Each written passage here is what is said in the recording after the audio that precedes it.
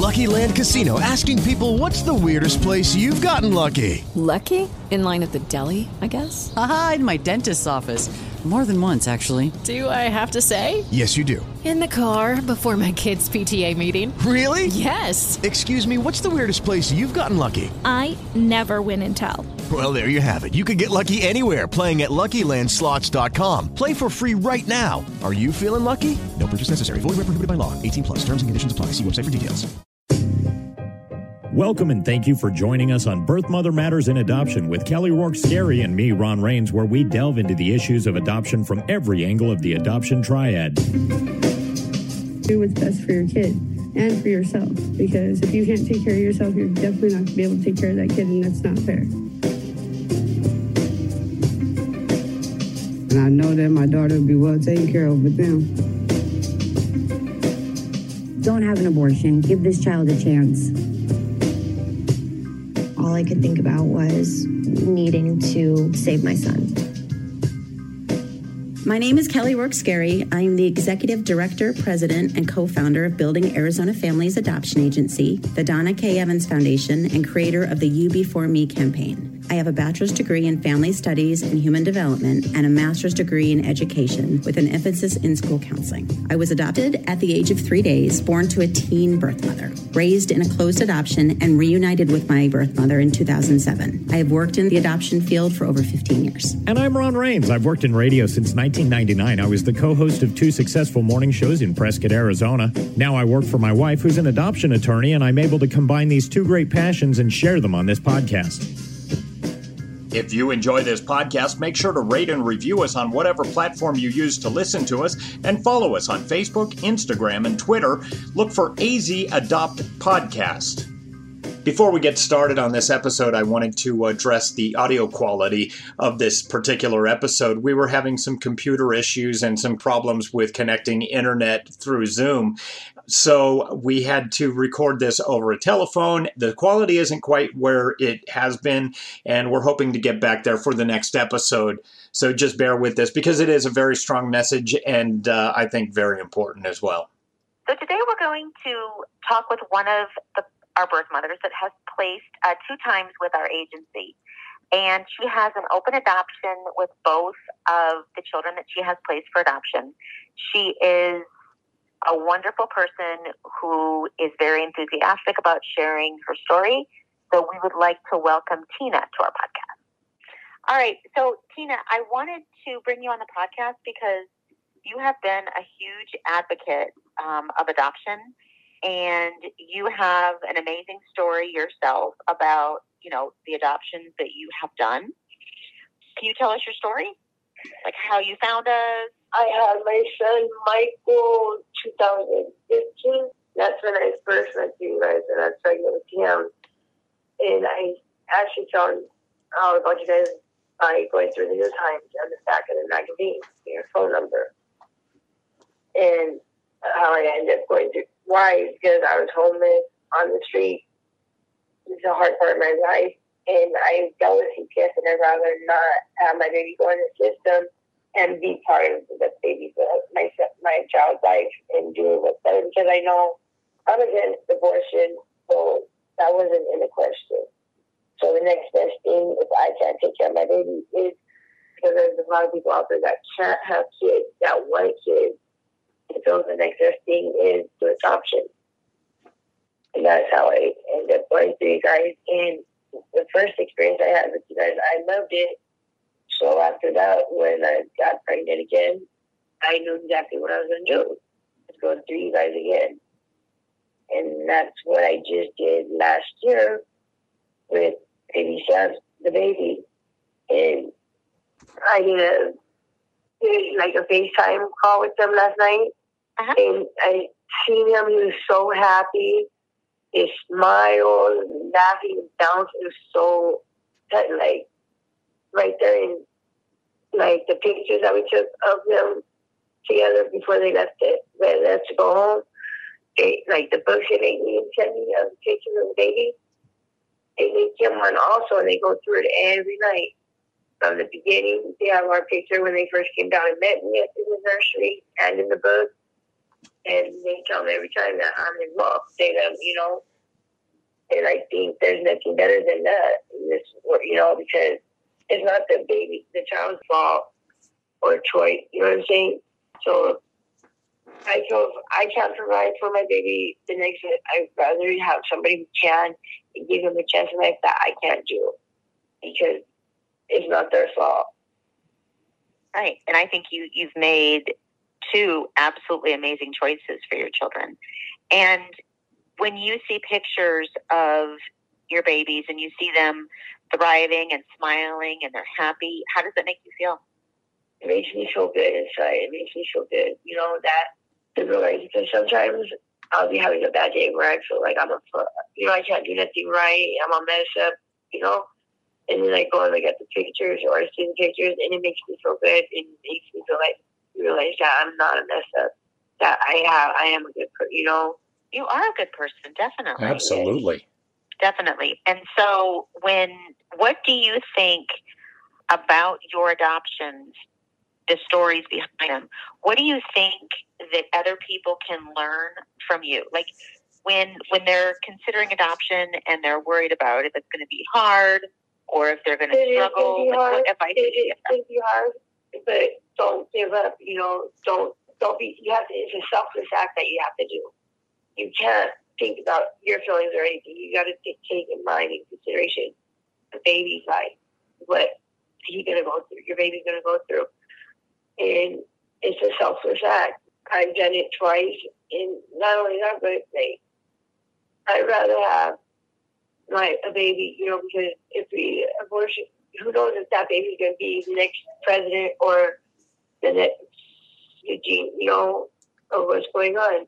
We never know. It's not, like I said, it's not the baby's fault. So we have to take into consideration that they are, once we get pregnant, they're a baby. They have a life, and they deserve a chance, because what if our parents didn't give us a chance, but they gave us that chance? So they deserve to have a chance in life, and, not have to go through the system and be able to have a family that loves them.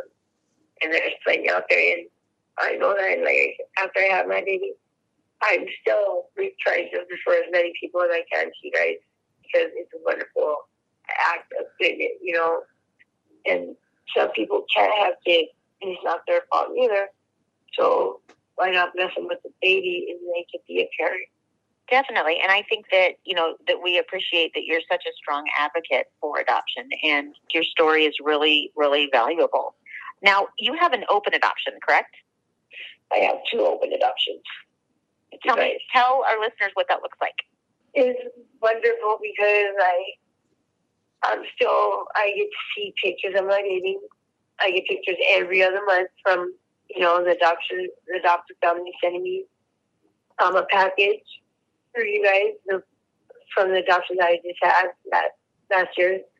And it's wonderful. I love it, because it's like they're just helping me take care of my baby, Say, like, if I'm out on, families are on military, so if I'm, but I still get to see my baby, still get to be a part of his life. It's wonderful. It's great. Are you in frequent communication with them? Yes, I am. And so did you develop a relationship with them prior to delivering the baby? Yes, I did. They came down from where they're from, came down and visited me, took nothing, we took the kids, and we stayed in contact at the beginning through you guys, through our, relationship. Yes. No, before I had the baby, our relationship was through you guys, through our... And then afterwards, you talked to him. And then afterwards, it's through Charles, and then it's still through you guys. Right. Uh-huh. Like I said, I get a package every other month, like on the holidays, with pictures of the baby, like picture baby book of him. And like I said, I had a video, like a call with them yesterday, and it was wonderful. And I'm looking forward to when I get to go see him, to go visit him. Right. Absolutely. And when you were going through your first and your second adoption, were there any moments that you were having a difficult time or thinking, this is going to be really hard, I'm going to struggle when I do this? And then if so, how did you get through those moments? Actually, the first time when I did my adoption, I was like dating. I talked to you a couple times where I wanted to do it, but then I was having second thoughts of doing it. I didn't want to do it, And so it was kind of hard after like doing it. But after I had the baby, it was like the first time I did it, and I didn't have no problem. It wasn't hard. It was a lot easier than I thought it was going to be. A lot easier, And one thing, like after I had the baby, and they asked me if I wanted to hold them, and it sounds like mean or messed up, but I didn't hold the baby or anything. I didn't get that connection or bond with them. So I think that helped make it not so hard. But the second one, I thought it was going to be easy as the first one, but it was a lot harder for me. It was more difficult. I had more emotions with it. Now, did you hold the second one, or did you not hold the second one? No, not. I didn't hold him right after I had him, but I held him when he got released from the hospital and we did our goodbye visit. That was when I first held him and, had intercourse with them. Because for some reason I had a connection with the adoptive family, and I knew it wasn't going to be the last time I seen him. Absolutely. And so some women who do adoptions, they choose to have, the baby in with them, and some women choose not to. And it's totally up to each and every person to make the decision that is best for them. And so knowing the decision that was best for you and that worked for you is, how did you know that was going to be the right choice to not hold the baby right afterwards? Because yes, when we were pregnant, we have a connection with the baby regardless. But after I had him, I knew if I didn't hold him or anything, there was not, even more significant attachment or bond, if that makes sense. Yeah, it does make sense. It really does. Did you get support from your friends and family during your adoption journey? Yes, I did. Like, not for my family, because I don't talk to my family, but my friends, they told me that a selfless act, I'm doing something very wonderful, beautiful, and they support me all the way through it, and they still support me to this day and tell me I did wonderful things. I do. I agree with them. I think you did do a wonderful thing. Ron, do you have any questions for Tina? No, I just want to say I want to kind of reiterate what you said, Kelly. I just really appreciate her supporting people, proceeding with adoption and kind of showing them that there is another option out there. And I just want to let you know that I appreciate you, and we just wish the best for you. Thank you very much. And I know that I got to see you briefly yesterday in the office, and I enjoy seeing you, Tina. I think you're an amazing person, and I think you're really a light for a lot of people. So thank you so much for joining us. And you're welcome. Thank you for having me. Absolutely. We'll keep in touch. Hey, thank you. Ron, I'm so grateful that we were able to have Tina today on our podcast.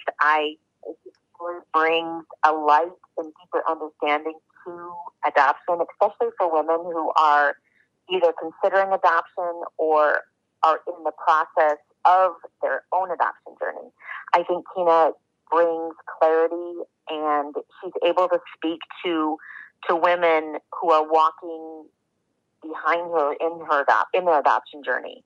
And I've been told by birth mothers multiple times in the past that the only person or persons that can truly understand where they are people that have placed a baby for adoption. And so hearing from Tina, I think, is really going to be a breath of fresh air. And as I said before, shine a light on an area where somebody may be experiencing darkness. So I'm so grateful that we were able to have her on the podcast today.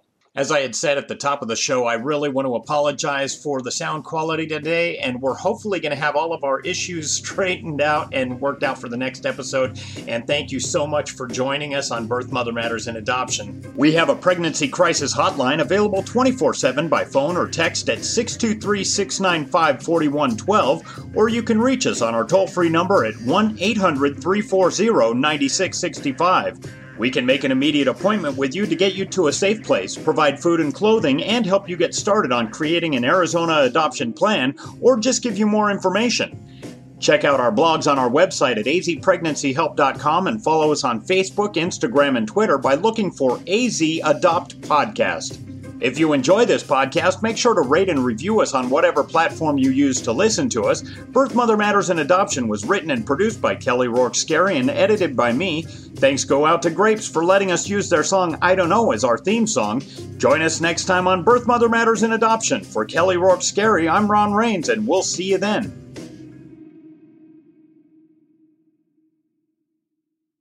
With the Lucky Land Slots, you can get lucky just about anywhere. This is your captain speaking. We've got clear runway and the weather's fine, but we're just going to circle up here a while and get lucky. No, nothing like that. It's just these cash prizes add up quick. So I suggest you sit back, keep your tray table upright, and start getting lucky. Play for free at LuckyLandSlots.com. Are you feeling lucky? No purchase necessary. Void where prohibited by law. 18+ terms and conditions apply. See website for details.